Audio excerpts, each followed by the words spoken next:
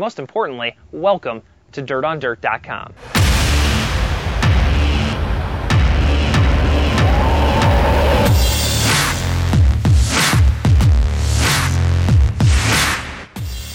This is the Rigsby Report podcast brought to you by Kaiser Manufacturing for the week of March 2nd. March?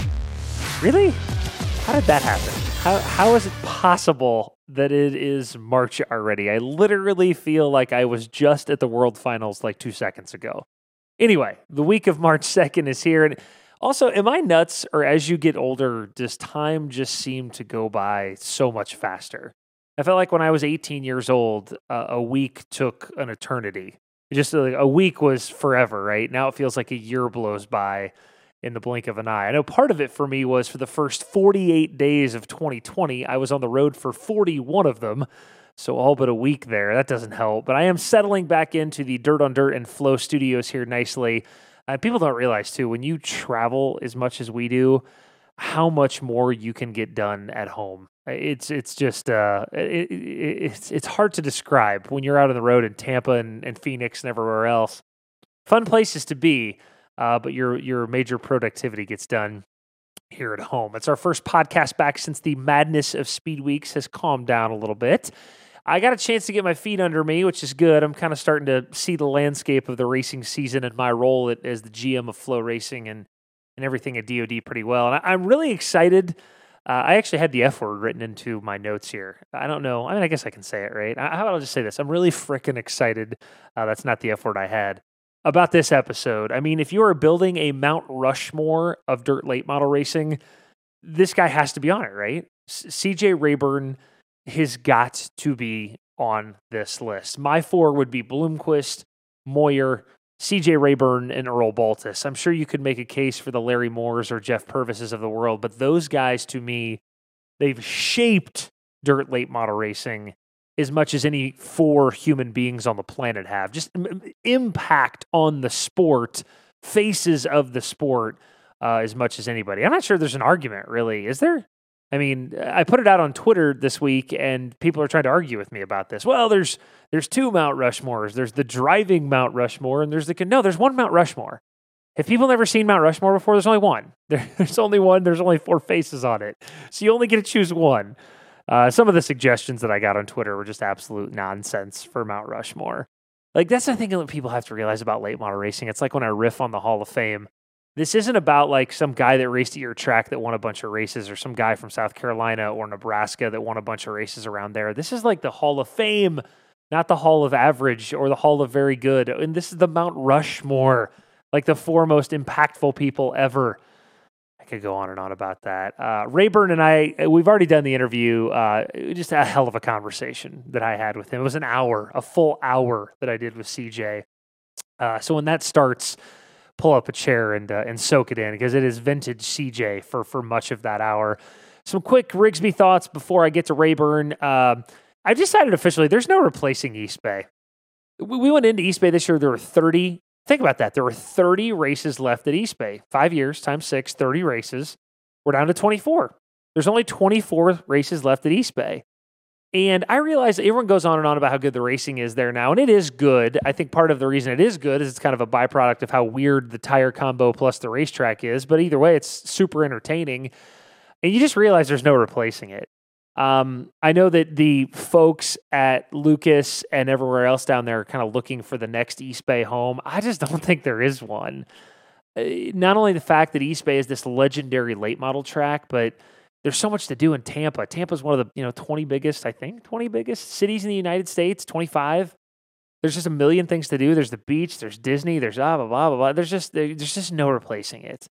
I don't know what they're going to do. I know they've got some time to figure it out, and I know they're looking, but I have pretty strong concerns about that. Let's put it that way. That we're just, whether it's Ocala eventually or it's an asphalt track turned dirt track or whatever it is literally never going to be the same. Speed Weeks will never be the same. I just hope we make it the 4 years left that we have. Another thought after Speed Weeks, there's like 6 good dudes. Like 6. It's my argument about quarterback play in the NFL. I always say there's like 5 good quarterbacks, 7 good quarterbacks in the NFL. It just seems to me there's like 6 or 7 good drivers in the country right now. Shepard, Owens, Davenport, T-Mac, a few other guys. That's it. It could change. I know Speed Weeks doesn't dictate the entire season, but it feels to me like, there's like 5 or 6 good guys. And that's what we've got in our sport right now, is just that amount of good drivers, and that's it. So we'll see. I mean, we'll see when March and April roll around, but Brownstown and Atomic, I have a feeling one of those 5 or 6 guys are going to win those races. I started to hear this from some of the series guys, too, especially there were no rainouts at all. Volusia, Alltech, East Bay, no rainouts. 6 nights at any track's too many now, I think. Some of the series people on both series said that to me, too. It used to be we didn't race 110 times a year. We didn't race 12 months a year, so you could do 6. No big deal. We'll start out with 6. I am starting to hear from people that it might be too many. I think 4 or 5. Take those Mondays off. That might be enough. So keep an eye on that. I don't think East Bay is going to do it now if they're 4-year countdown, but I think you may see it some of the other places. Something interesting for next year, Super Bowl Sunday. Super Bowl is in Tampa next year, the day after East Bay ends. So this year they went East Bay, Alltech, Volusia. I think next year it's likely to go Gold Niles, Alltech, East Bay, and Lucas goes in a row that way. So Lucas would not take a day off. They have the day off after Gold Niles now. I don't think they'll take a day off next year. That's my guess, because I don't think Alltech in Florida wants to race against the Super Bowl on that Sunday. So get your Tampa hotel rooms if you have not, because the Super Bowl is in Tampa the day after East Bay ends, and Derek Kessinger, I think, is taking the entire Dirt on Dirt staff, I think, is the plan next year. Suave is buying us all Super Bowl tickets. A couple quick post-Speed Weeks things, too. I see Shannon Buckingham posts on Facebook, I'm bored. I need to get back to racing. Dude, it's been like 14 days since Speed Weeks ended when you posted that. I guess these guys complain about racing too much, and then they just want to race all the time. You have Clarksville, Cherokee, and Modoc right after Speed Weeks. All of them were, Modoc was dusty. Clarksville was kind of one lane. Cherokee's Cherokee. I mean, if we ever had one of those races, those right after Speed Weeks events, the Clarksville, the Cherokees, the Modocs, have any of them ever been just like, whoa? I'm trying to remember. I don't think so, right? And I'm not talking about Atomic and Brownstown. Those are later and at northern tracks. These southern racetracks that try these right after Speed Weeks events, typically they're just kind of there to shake the rust off, I think. I don't think I don't know. If we've had 25 of them, how many of them have been spectacular races? Not many. I think it's just a product, too. It's so cold still. The guys can't prep the tracks like they want to, yada, yada, yada. I'm not saying the event should go away. I'm just saying that I don't think you're ever going to get one of those events and be like, damn, that was good. I don't know that's going to happen between the southern red clay, have to start in the daytime racetracks right after Speed Weeks where it's still too cold out. Don't seem to be yielding a ton of fruitful racing. Let's put it that way. Anyway, people continue to tell me I talk too much in the open. So enough of that. Let's get to it. CJ Rayburn. But first, a word from Penske. Penske Racing Shocks offers the latest in shock technology. Penske Racing Shocks designs, develops, manufactures, and hand builds the highest performance suspension products for dirt late models. And we are proud to say that it is all done in the United States. That is Penske Racing Shocks. The cool thing about this podcast is that I'm getting to do stuff that I've wanted to do for a long time, but I'm getting to do it in an unfiltered way, and interviewing CJ Rayburn literally might be at the top of that unfiltered list. So on the Integra Shocks and Springs hotline now is, to me, the godfather of modern dirt late model racing, CJ Rayburn. CJ, it's a Tuesday morning at about 10 o'clock. First question, what is CJ Rayburn up to on a Tuesday morning at about 10 o'clock right now? Well, we don't, you got to work on problems, I guess. That's because that puts a challenge in it. I've got this little side-by-side Kawasaki. We blew the motor up in it. And I got Royce, he's in there. They welded the case up. We're trying to put this thing back together.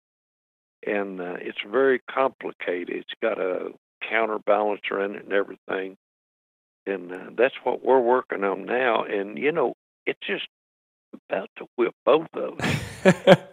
but you know what? We'll get it done some way. What time did you get up this morning to start this Kawasaki project? I get up at 7:30. Okay, so not too bad. I kind of pegged you maybe as the chicken going off at 5 a.m. kind of guy, that you were up when the rooster was crowing. Not quite? Well, I never was a real early morning. person. I always worked till 2 or 3 o'clock in the morning. Yeah, racing, right? The racing life. And, So yeah, and slept till 9 or 10. But the last several years, I get up at 7:30, 7:45. I thought about 100 different first questions that I had for you for this interview, but I wanted to start pretty simple. CJ, when you look at dirt late model racing in 2020, what do you see? Well, I don't know what I see. I can't figure out what I see. I do see that the cars are running slower. You know, 15 years ago, we run faster. 25 years ago, we run quicker. I was at East Bay, and the crate cars run about as fast as the supers. The supers look like they're running around there 200 mile an hour, but the stopwatch don't prove anything. So what do you I think don't that know. means? What does that mean, you think? It means that I need to, that means it's put a question in my mind. Why is it doing that? I can't figure it out. How much time have you spent thinking about that, you think? Too much.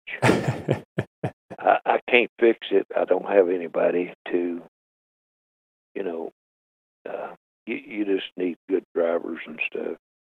When we started building cars, I don't know whether we were any better than anybody else's, but we got some good drivers in them.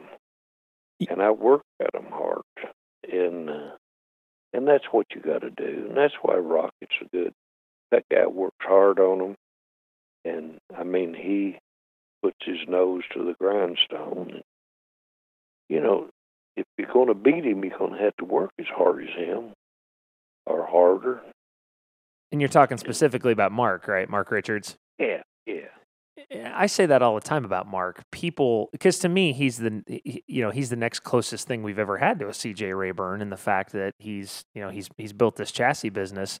You're right, though. If you're going to do this, you got to be out there all the time, don't you? And they're good people. He just works harder than everybody else. And that makes people jealous of you. Well, you know that. But I got a lot of respect for him. I know that.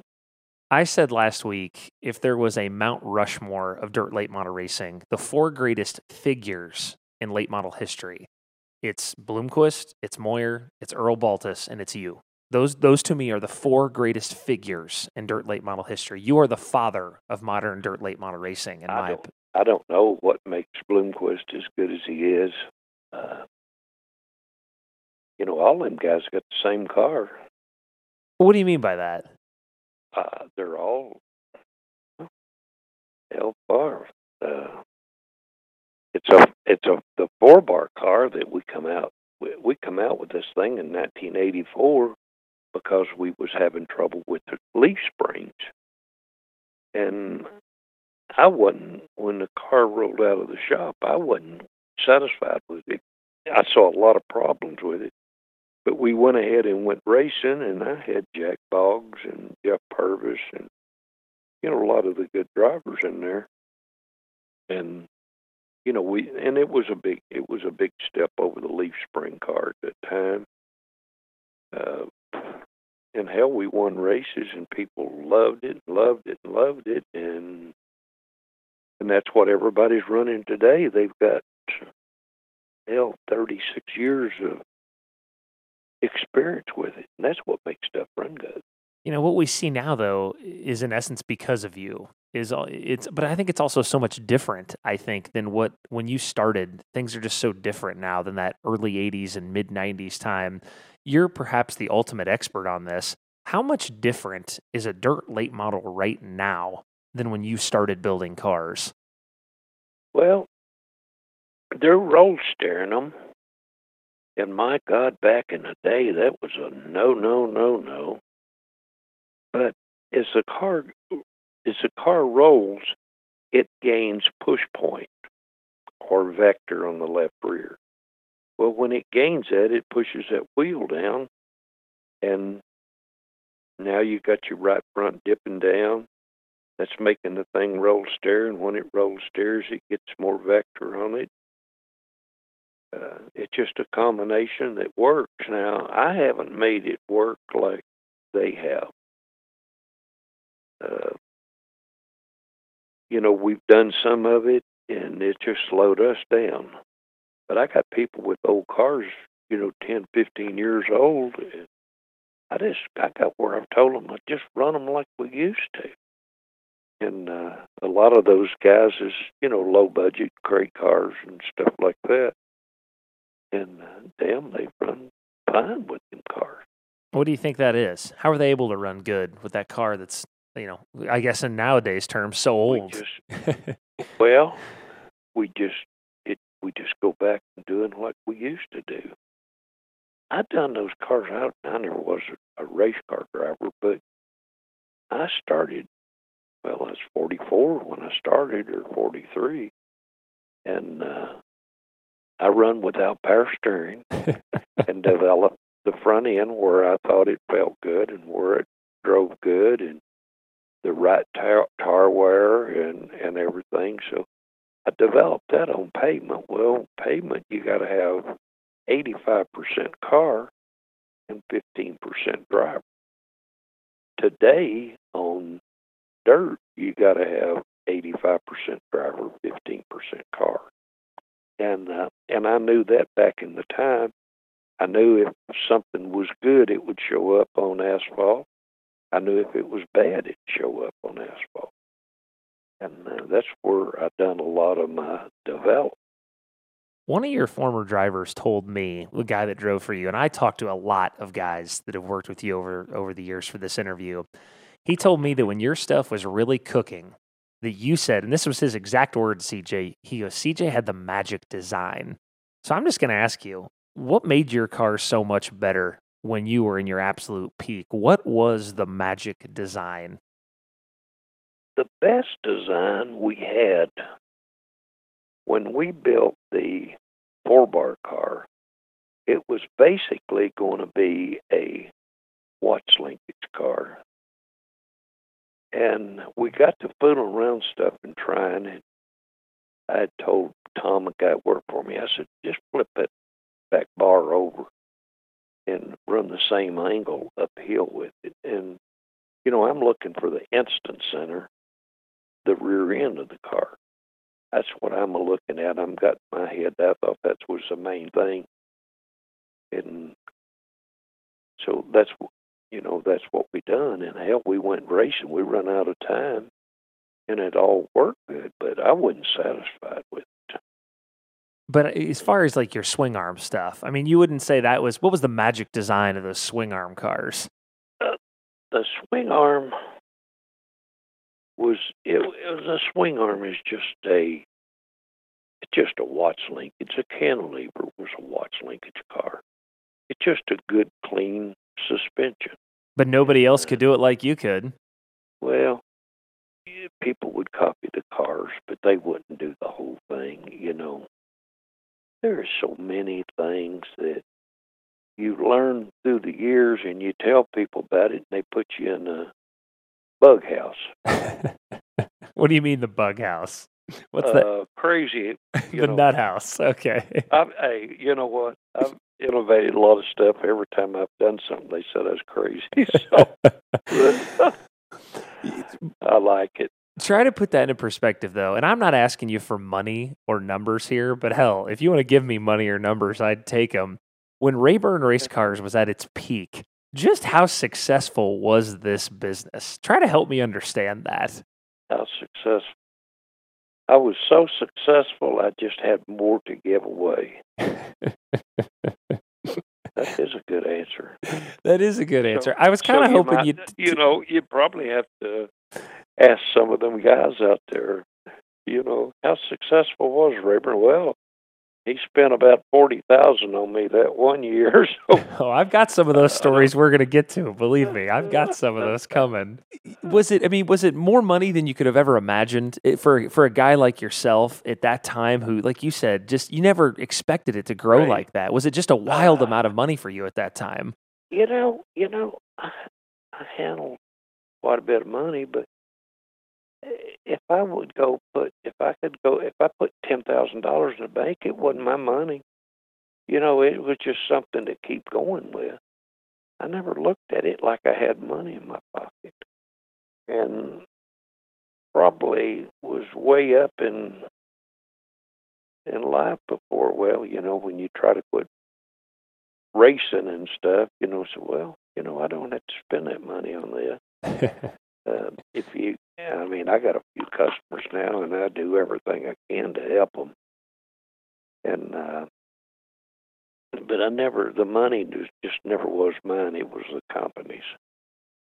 And the more the company had, the more it could help the racers. Right. And we're going to talk about that here in a second. Because when I do an interview like this, I try to do my homework. I ask a bunch of people a bunch of questions, and I say to them, hey, give me a great story about CJ. Tell me something funny about CJ. Everybody's got a CJ. Yes, they do. And it was almost impossible. I need 5 hours with you. So I'm going to ask you about some of these stories I heard here. And the first one's with Mikey Marlar, who I know you love Mikey. And Mikey loves you like a dad. Yeah. He told me that you were with him one time, and speaking of money, you took $50,000 cash, and you put it in the frame rail of a trailer. Many years later, I'm talking 5, 6, 7 years later, you were taking Mikey to Speed Weeks in February, and you said, we need a little get around money, you called it. Mikey said, well, he was joking with you. He said, it's too bad you don't have that old trailer with the money in the frame rail anymore. And you said, oh shit, I forgot about that. You went over and had one of your guys take the tire off and cut into the frame rail, and sure enough, there was the $50,000 cash in that trailer 5 or 6 years later. Do you remember that? Oh, kinda, yeah. I remember. It's making me wonder, CJ, how much cash is buried around that property of yours out there. I can tell you right now, there ain't a damn dime around here. It just, money quits coming in. And I don't know, I've lived a very, very good life. And I've been through ups and downs and divorce and that's just worse than hard.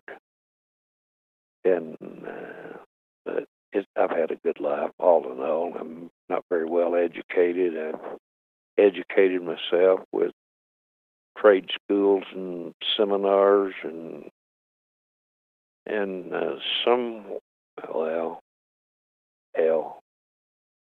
people exaggerate on things, but people say I'm a mathematical genius, but hell, I'm not. I'm just no country boy that had to learn it the hard way. You mentioned when I was raised, we paid $2 a month rent. Wow. When I was growing up. Wow. Where was that? Yosemite, Kentucky. Kentucky. That's right. That's right. Could be pronounced Yosemite. How did you make your way to Indiana again? Take me through that.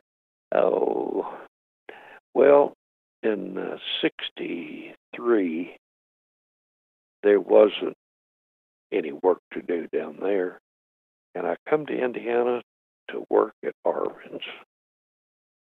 And I worked there about 6 months or 8 months. And a service station come up for lease. And I scratched around and come up with enough money to buy that. And that kind of got me started. Then I had an old drag car that was just an awesome piece. And I raced that thing, made people hate me. And junkyards was the best speed shops in the world. I had stuff that was impossible to do. My dad helped me a lot. Well, that was back when you couldn't buy speed, right? You had to go do it on your own. Yeah, you had to make it. Yeah. Yeah. I started drag racing when I was in '61, and got outrun the first time I was there.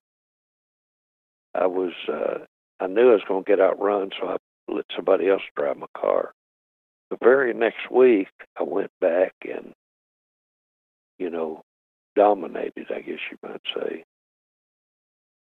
Just little things that you do, And how did you get into dirt then? And I kind of know your backstory, but I think the people would like to hear it a little bit, that transition from...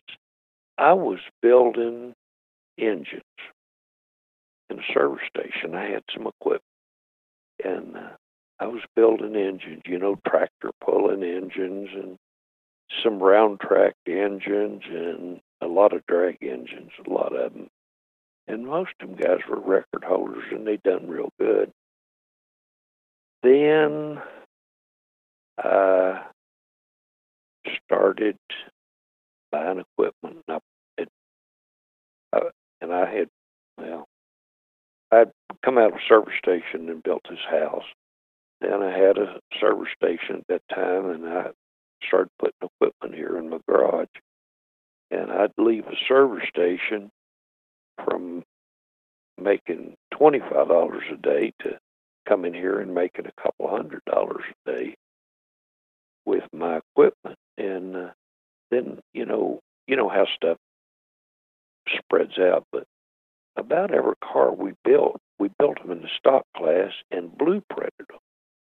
And we put everything to specs. Well, they really lit them old Buicks and Pontiacs and small block Chevys.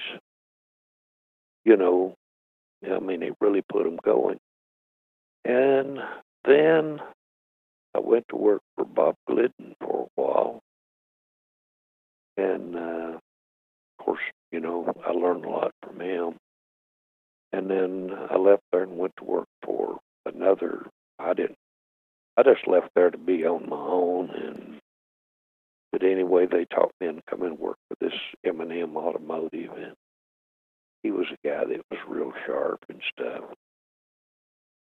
And had a pretty good reputation working there. And then I went into this business full time as building engine. And somewhere I got introduced to Carl Kinzer, and I would do his stuff. And I'm telling you, we would pay $10 or $12 for a crankshaft. We'd pay $75 for a block. I would buy JE pistons and put in it. I'd buy rods out of a junkyard for $2 a piece if they were in sets. We'd polish them, shot paint them, float them, put pins, put bolts in them, and recondition them. And that's what we run in them. We run Eldor. We won it in 1980, first year that I built cars, with a motor that was a 372, and it had stock crank and stock rods in it, and run faster then than they did this past year. So would you say that and we're going to talk, I want to touch on that in a second, but you're telling me, in essence, your introduction to dirt track racing was through Carl Kinzer? That's when we got into selling engines and sprint cars. So really, one of the most legendary dirt late model figures of all time really got his dirt track start through a sprint car guy. That's what you're telling me. Yeah. And he had Dick Gaines in the car, and Dick got hurt. And Carl wanted to put Steve in there, and I said, my God, we don't need an inexperienced driver. But he said, I think Steve will be all right. Boy, was he. How did that turned out pretty well for Steve Kinzer? What do you think? I read somewhere there's a book here, and I'd read this article about Steve. He said when he started, he had Rayburn engine. He didn't have to worry about. They went all over the country, not a spare engine. They had this stock cast iron crank and these stock rods, and we used a real light piston and a real light pin. That made all that stuff stronger. But they won everything. And but anyway, he said he didn't have to worry about horsepower, and he didn't have to worry about them blowing up. Do you still see Kinzer around anywhere? Do you still keep in touch with the Kinzer family? You're both Indiana boys there. I don't. I'd like to get out and run around and go down through there sometime. I saw Steve at that shootout that they had out in Tulsa a couple of years ago, and got to talk to him a lot. One thing that you mentioned to me, CJ, was your generosity. You gave a lot away. Your generosity, when I was talking to people, came up a lot. And I don't want to lean too much on Mikey Marlar's stories, but this one really illustrated it, I think. In 2004, Marlar was down. Everything gets exaggerated. Well, indulge me here. Indulge me. Yeah. In 2004, Marlar was down on his luck. He'd quit racing and he'd gone back to work. He was done. 2 weeks into that, you call him and you say, hey, come up here and get a race car.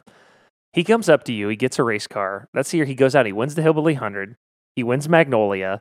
He's on one of the best hot streaks of his young late model career. He's got $50,000-$60,000 worth of cash. He calls you about a month later and says, hey, what do I owe you for this car? We got to figure this out. And you tell Mikey, you keep the money. He literally was almost in tears when he was telling me this story because it said it changed his life forever. You told him, it's better off you out there winning races and doing good, and I believe in you. I want you to keep the money. Why? There's 20 stories like that, CJ. Why did you do stuff like that? Why? That was a very common theme when I talk to people about you. Well, if you got a driver nobody's heard of, like we had Jeff Herbst, you got a driver that nobody's heard of, and he gets out there and does good. Or if you've just got a driver nobody has heard of, you can't lose. You got it all to win. So if we got this driver nobody's heard of, and he runs terrible, you haven't lost anything. Now, if you got a big name driver and he runs terrible when you put him in there. But I know Mikey, when he got this car, it had one of her motors in it. It was probably one of the better ones of the bunch we built, and it probably do 700 horsepower as a steel block. But it just made him a good driver. Well, hell, he's just naturally a good driver. The whole family is. Dad and 3 boys is just really good. How many stories like that are there, though? You don't have to get specific on them, but that Mikey Marlar story right there, I bet you got 100 of those, don't you? Just like that. I never thought much about it, but I do remember now him taking that car, and I know it won some $25,000 races. And I don't know, he done good. But Moyer brought up something really interesting to me. He said anybody over 35 that lived in the Midwest or Ohio or Pennsylvania, anybody over 35 has likely driven a Rayburn. And Moyer was steadfast about this. He said 80 to 90% of the country had a Rayburn if you're 35 or older. There are those famous stories I remember of in the Midwest, CJ. If there was 44 cars at a race, 42 of them were Rayburns sometimes. Do you have some of those? Do you have some of those recollections going to races and being like, holy hell, I got 45 of the 50 cars here? Yeah. Yeah, we would go to Eldor and have cars there. But, now it's Rocket. Every car you see, it says Rocket on them. And, they always said, every old dog has its day, and I've had mine. It's time for them to have theirs. Do you consider Mark like the modern day CJ Rayburn? Oh, I think probably he's got good drivers. He's got big trucks. He's got stuff that I never had. So I'm sure he's a lot better than I am. I don't know about that. I love Mark to death, but I don't know. I do too. He's always been great to me. One of the things you're famous for is this one comes from Billy Moyer too, is trips to the tavern, he says. And he says, well, a new car's being built, or somebody comes up to your shop in Indiana and there being a new car, you're going to take a guy to the tavern, no matter who it is. You're taking that driver to the tavern back in the day, taking him to the local watering hole for a variety of reasons. But I'll let you answer, why were those trips to the tavern with the drivers so important? Because Moyer told me you really thought taking those guys to the tavern at night, it really mattered, and for more than just having a beer. Why was that? Well, Bobby Knight, if you're familiar with Bobby Knight, was my hero. I thought that, I don't know, they said Bobby Knight was C.J. Rayburn of basketball or something. I don't know what it was, but he was always my hero. He was pretty hard. He drove a hard part.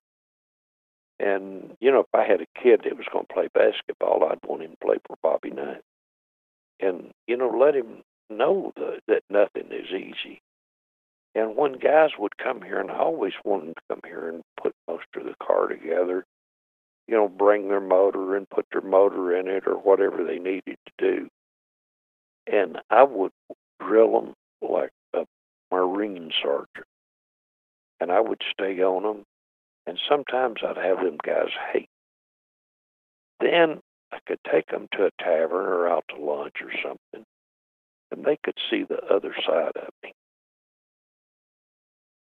But before I'd get them to them restaurants or bars at night, they'd be wanting to kill me. They hated me. And then they go there, and I change, I change when I get out of here and, mind doing it. But you try to teach them the hard way. Damn, you got to do this. You got to do this way, and no tolerance on anything. It's got to be exact, and you treat them that way. Speaking, another thing, go ahead. We would do. I had a bar over here that had hog nuts on Monday night, and I would take them guys over there, and they would have them things setting out. Nobody knew what it was, and I'd have them guys eating them, and then I'd tell them what it was after they ate them. A bunch of them. Some of them would get mad at me, some, but I always call it, that's initiate. Now you can race. You're good. You've been initiated. Speaking of taverns, Jonathan Davenport, and by the way, Jonathan, I know you think a lot of him too. He credits you for his career in dirt late model racing.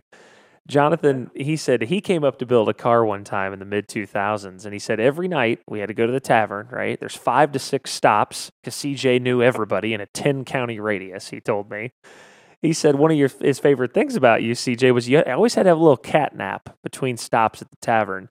And he said one night you were taking a cat nap and he couldn't get you awake. And he said, there's no GPS back then on phones or anything. He said, I can't get CJ awake because he's been socializing for 2 hours. He fell asleep. Finally, it took me 2 hours to find my way back to the shop. And you pulled into the shop and you hit the driveway. And then you woke up and you said, well, what are we doing back at the house? And he'd been asleep for 2 hours. I think you were initiating him. I told him, I said, I think that was initiation. What do you think? I don't know. I don't know. I guess everything gets exaggerated, but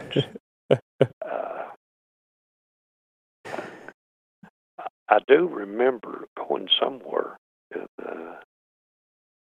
was with Jonathan or the last time he was here, he's with Kevin. Yeah. Kevin. Rumley, yeah. Rumley, yeah. One of your some talent. Yes. One of your drivers called you. Actually, I want to touch on that for a second. Kevin Rumley is, one of the smartest engineers in late model racing. When he was at your shop, I know he stopped by here not that long ago.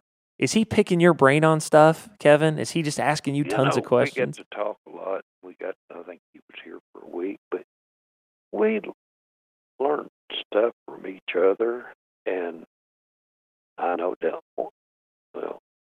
I know the IndyCar people used to come down here to pick my brain. Well, hell, I'm the guy that learned more than they did. And that's the way it was with Kevin. Yeah, nobody's perfect. You can see stuff that could be better, whether it makes any difference in the speed that you're going or not. I always was, looked at the front end of the cars and, find many things wrong with it if I could. But hell, the front end of the cars are not doing anything today. They're steering the rear. Theoretically, the wheel has got to be turned to the right going down the straightaway. Now, I've never sat down and tried to figure out the degrees that it would take to keep the car straight. But the wheel's turned to the right going down the straightaway. And then when we go in the corner, we just about straighten the wheel up and the back end steps. I don't know why the cars don't run faster. I've talked to Marler about it. He says that the way, we'll arrive, the car's actually running sideways down the straightaway. And I don't know whether that hurts the speed of them or they just, God almighty, they didn't get into the 14s at East Bay till one night it locked down there. But I know I run low 14s when I race, and I never was a race car driver. Well, you were a race car driver. You were behind the wheel. No, I drove a race car. There's a difference, I could usually have a better car. And then you develop stuff on pavement. And you've made that pavement connection twice. Why is it so important to get things developed on pavement for the dirt? Yeah. Take me through that. Let me walk. Hey, can I hold it? Yeah. We're going full Rayburn here. You get that phone call if you need to. Calm down. Sorry about that. That's all right. That's okay.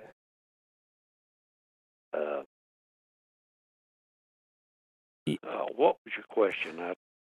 Well, you've mentioned the pavement thing twice. Why was it so important, the pavement connection for you? What was so important about developing something on pavement? Because you knew it would work on dirt? Is that what you're saying? Oh, yeah, definitely. It's the same thing. Well, like I say, you didn't have to be a very good driver on pavement, but you really had to have a good car, and that's where I was at, and really had. Well, the first time I went off on pavement, I wasn't very. I got left about 7 times. It's only 7. Yeah. But gotta even still today, a lot of track records on pavement tracks. Around Indiana there? Yeah, wherever I run.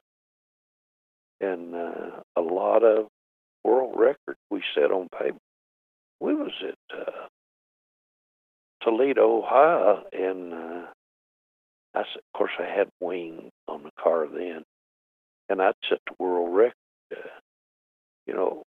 This Ricky Otts, I believe it was, had it with one of them cars with a big block. It set out to the left side of the car with the wing, and he set that at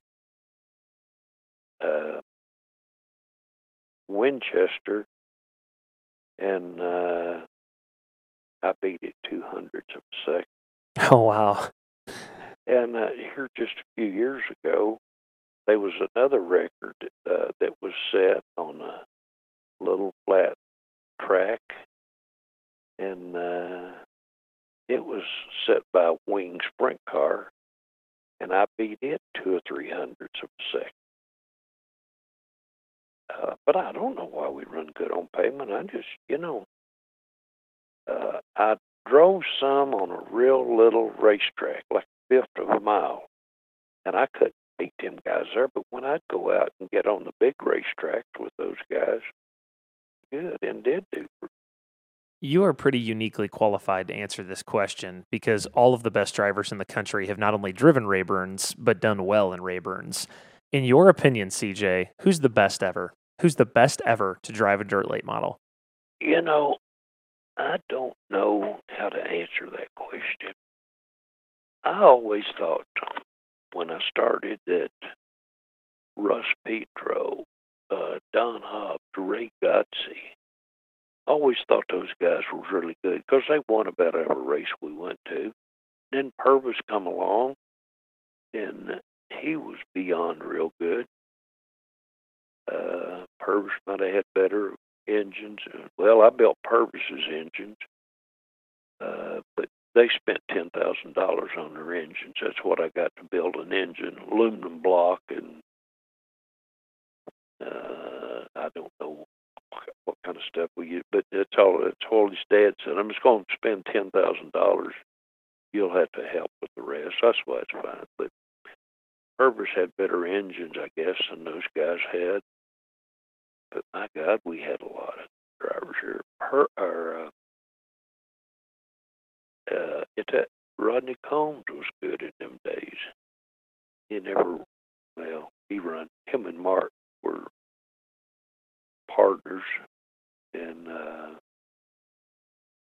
Actually, I think they were dealers for us. You got to pick one. I'm making you pick one. You got to pick one guy. Who's the best?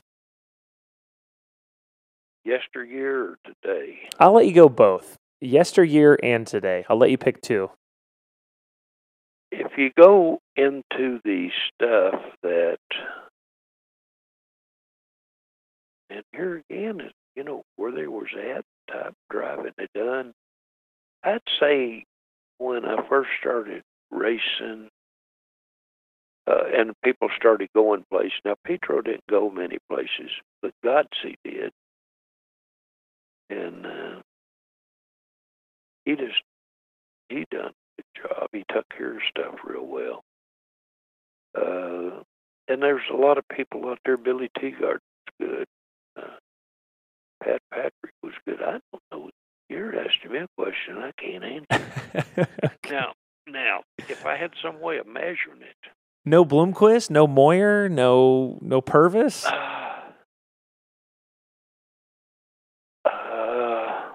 Well, I was talking about way back in then. Well, Billy's getting older now. Don't let him kid you. Yeah. Oh, now Moyer was good. Purvis was good. Purvis and Moyer were big rivals. And then Bloomquist come along, and he's very good. I don't know why he is so good, but the hell of it, nobody's reached the maximum yet. They're getting away from the maximum, the abilities of the cars. What do you mean by that? Well, they're going slower. And you're saying the whole point of this thing is to go faster, right? Yeah. But look at the lap times they done. Well, I know that first year with Charlie Schwartz, he was a hell of a driver.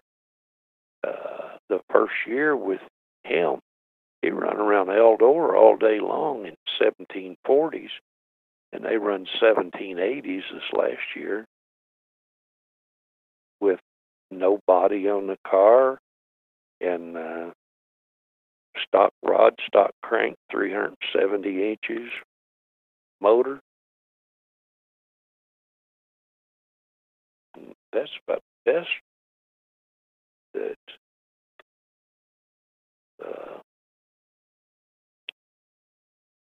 I don't know. That's a hard question to ask. And a driver too. If they're in their environment, that makes one guy better. Moyer was a guy that could go anywhere and race.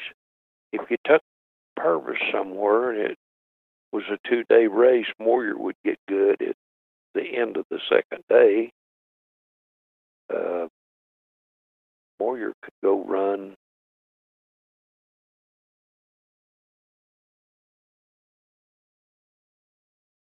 I don't know. If Moyer went just track to track, he was really.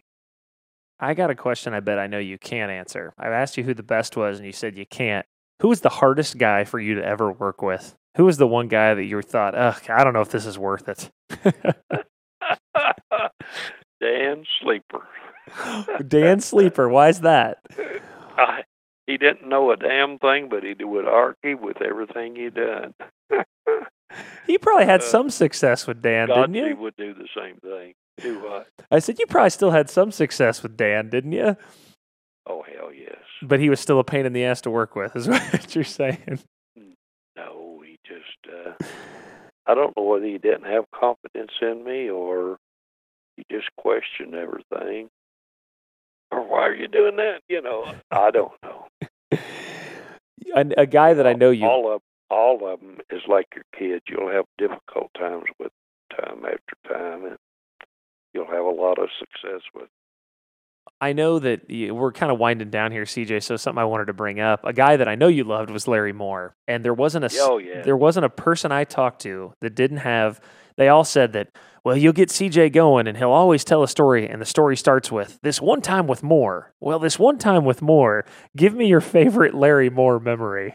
Oh, God, there's a bunch of them. Just a couple, he was probably the sharpest guy on the car that ever was. And probably one of the best pavement drivers, the best pavement driver that ever was. He knew cars and chassis and he still does. My best Larry Moore tale. I bet you two got into a few things over the years. He, I don't know. He probably told you about the tavern, too.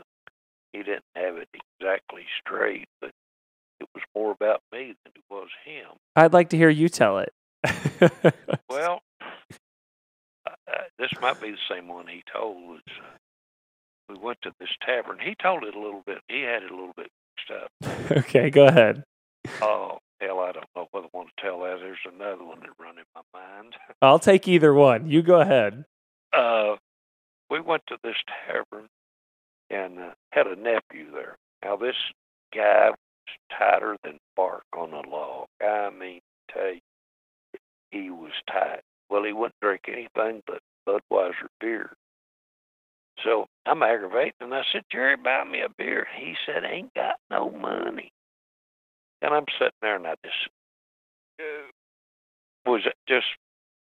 love him to death. But I'm sitting there, and I was like, well, I'll just fix this bastard. I know he won't drink anything but Budweiser.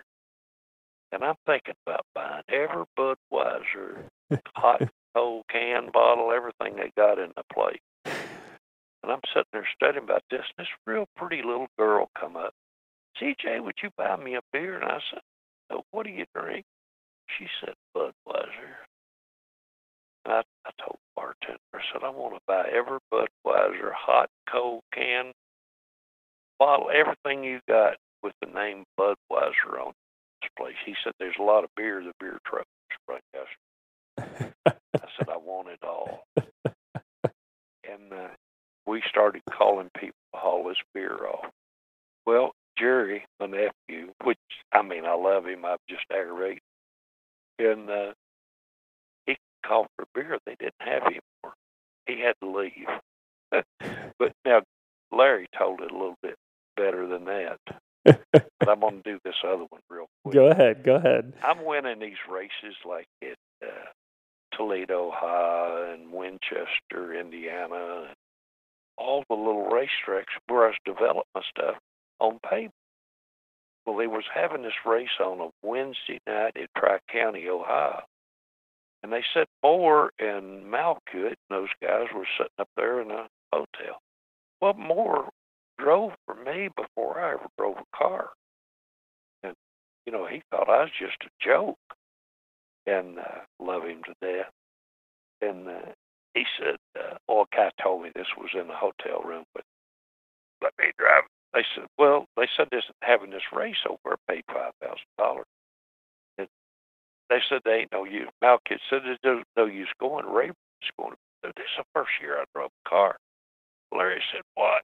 Let me drive that car. It'd be like shooting fish in a barrel. And I took him over there and wore him out. Well, I laughed. And How'd he take that? How'd he take the lapping? He was a good loser. And a damn good winner. I always told Bob Glitt was show me a bad loser and I'll show you a good winner. Yeah. Moore was probably and still is one of the most intelligent people that they are. And I got his book, and it's very well written. It's just beyond real good.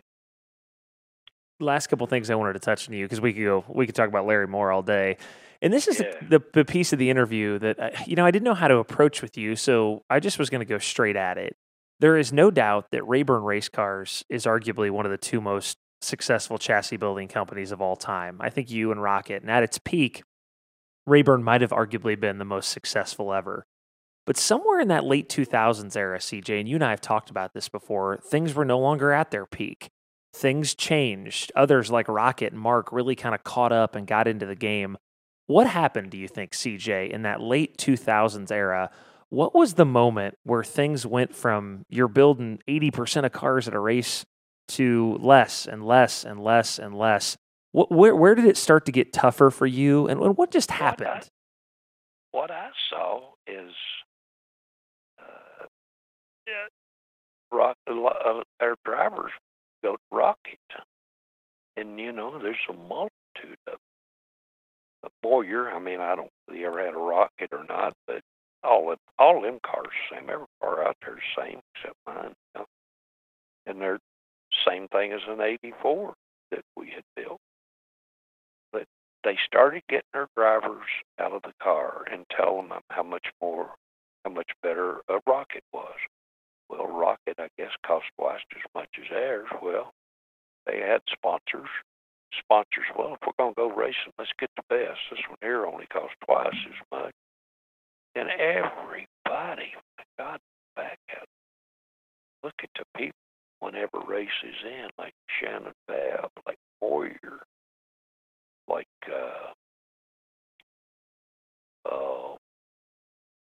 Donnie O'Neill. Look at all them.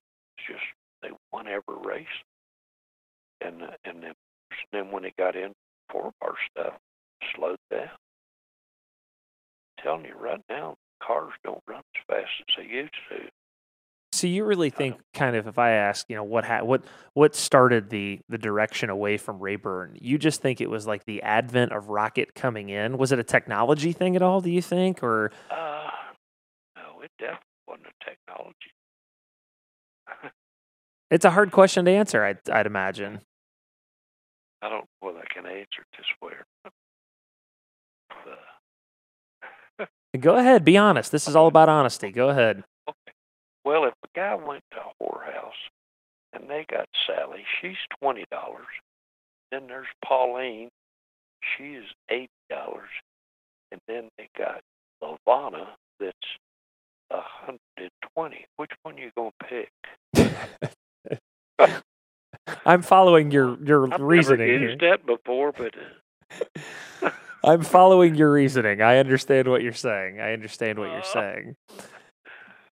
So you think it was kind of the new shiny toy syndrome kind of thing? I think I look at Mark's cars and they're just very, very beautiful. The workmanship is so good. I look at the cars and hell, they look just like my cars, except when I get back to the back and I see them top bars running forward, and then I don't think they look very good back in there. I know a Watts Linkage car is better. Virtually everybody I talked to said that your mind, people said you're a brilliant mathematician. Everybody said, hey man, CJ is still as brilliant as he ever was. So I just want to ask you, do you think as we sit here in 2020 that you can still build the best race car in the planet, even at, 79 years of age? You're almost 80 here next month. I don't care what. If you don't have a driver with confidence in it, you can't build a car. And usually when we get down in these slumps like this, I would get in the cars and run. I know in late '84, I wasn't satisfied with the 4-bar car. So I come back and built an under-rail car with Watts Linkage. And I told some other manufacturers that had done this, they use Watts Linkage across the car so the rear end didn't do well. We used it, on the axles, so it didn't roll steer. And that's when we built a real good car, and that was the first year I drove in the fall of '84. And I know I went to, they had some kind of big race at Jefferson, Georgia, World Crown, something. Had a lot of good drivers in the car, and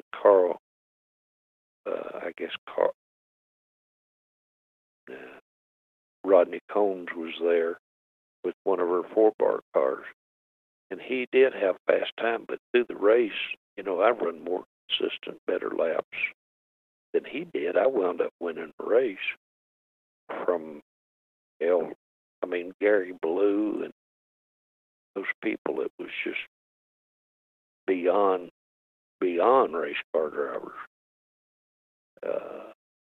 But outrun everybody with that car, and but it went over like a lead balloon. Best car ever built for its time. Went over like a lead balloon. That's hard to believe, isn't it? Yeah. Just that people were so successful and they liked the 4 bar so well. Last couple things here. These are 4 or 5 quotes from guys, and I wanted to mention them to you. Here's what Billy Moyer said about you. He's the most generous guy in the history of dirt late model racing. Mike Marlar said he made me a winner and made my career. Jonathan Davenport said about you, he gives a guy everything he can to live up to his potential, and he did that with me. Rusty Schlenk said about you, I would not be where I am without him today, period. What do you think when you hear that stuff, CJ? Makes you feel good. Well, you do everything that you do it from your heart. But how do you get paid back? Thank you. Right. I learned something from Bob Glidden, too. The media makes you, and that's people like you. But I run into Speedrome, and they had good people there to do that. They made me a whole lot.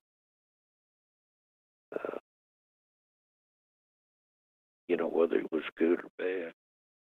You're very famous for your sayings. Arizona Sports Shirt did an entire T-shirt of all the famous Rayburn sayings. Those sayings included things like race cars don't win races, people win races, and you've talked about that a lot today.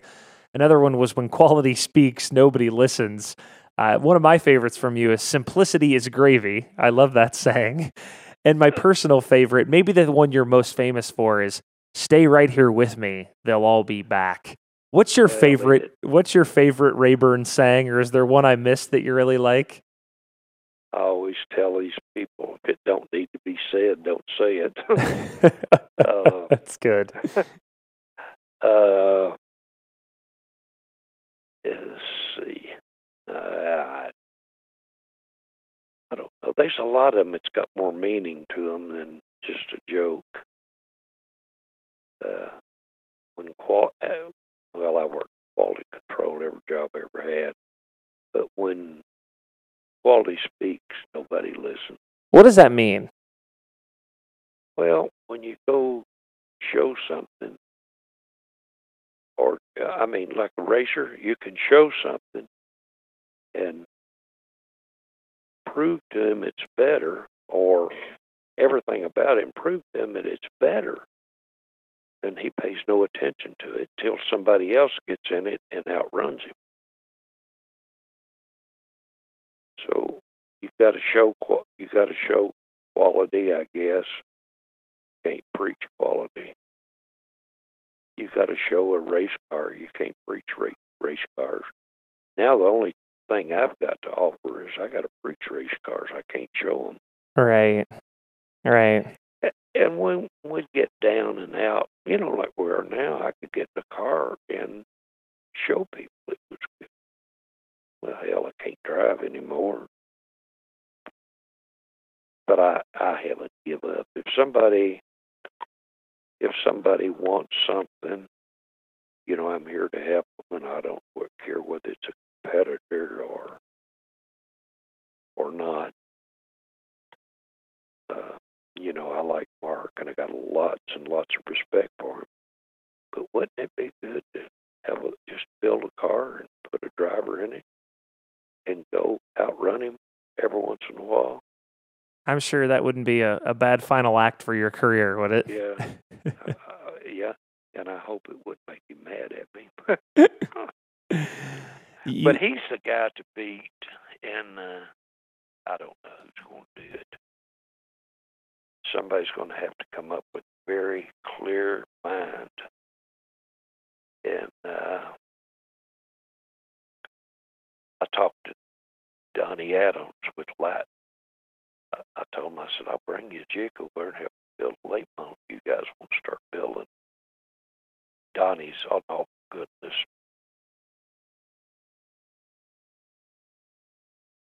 They want to build them modifieds. My heart's not in them. It costs too much money to build them. Customer don't get their money. Last question, CJ. You turn 80 next month, 80 years old next month. So no doubt, as my grandfather used to say, your playing days are closer to being over than they are to starting, is what my grandpa used to say. One day when you've left us, CJ, what do you want people to remember most about you? What do you want them to look back and say about the great CJ Rayburn? Every day of my life to be the best person in the world. And I don't think anybody can say I've ever cheated them or lied to them.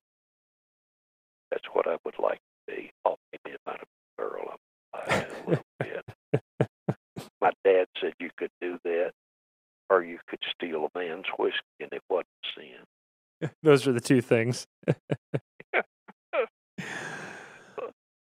Well, I think you've done that, and we just did a full hour together. So I just wanted to tell you that I appreciate your time so much. I would love to bring my film crew by the shop sometime and shoot some more stuff with you, if you would allow it.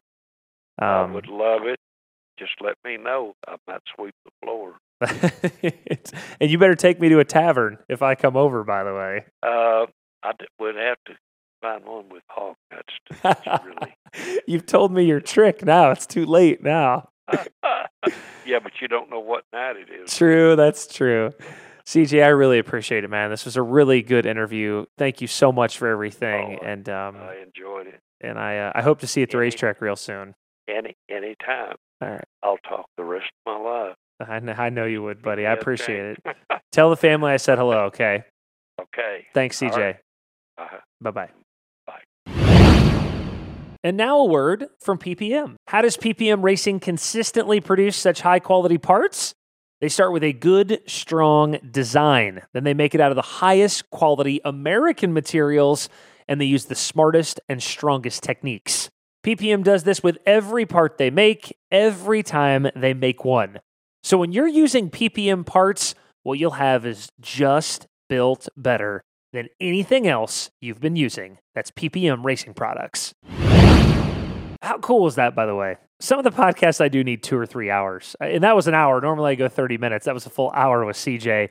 No friend zone this week. I needed all the time with Rayburn that I could get. Rigsby Report will be on a pretty regular schedule here starting soon as I interview the people that I've always wanted to, in the way that I've always wanted to. Just like today with CJ, man. That was really fun. Obviously, keep it locked to dirtondirt.com as we have more original content than we've ever had on the website.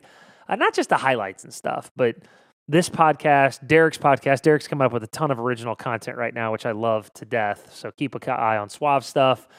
Don't forget Flow Racing also, our partners at Flow Racing. You get over 300 races on Flow this year, including the Dream in the World 100, which will be on Flow, all for $150. Think about that. 300 races, $150. Last year, the Dream in the World alone cost $200. You're getting that alone for $150, plus all the USAC and all the All-Stars and everything else. It's a stupid good deal.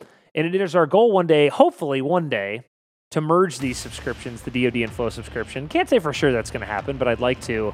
But at this moment, just logistics are not allowing it. But we're thinking about it. So that's the Rigsby Report for this week. We will be back soon. Thank you to CJ Rayburn and everybody else. And we will be back soon. Thanks, guys.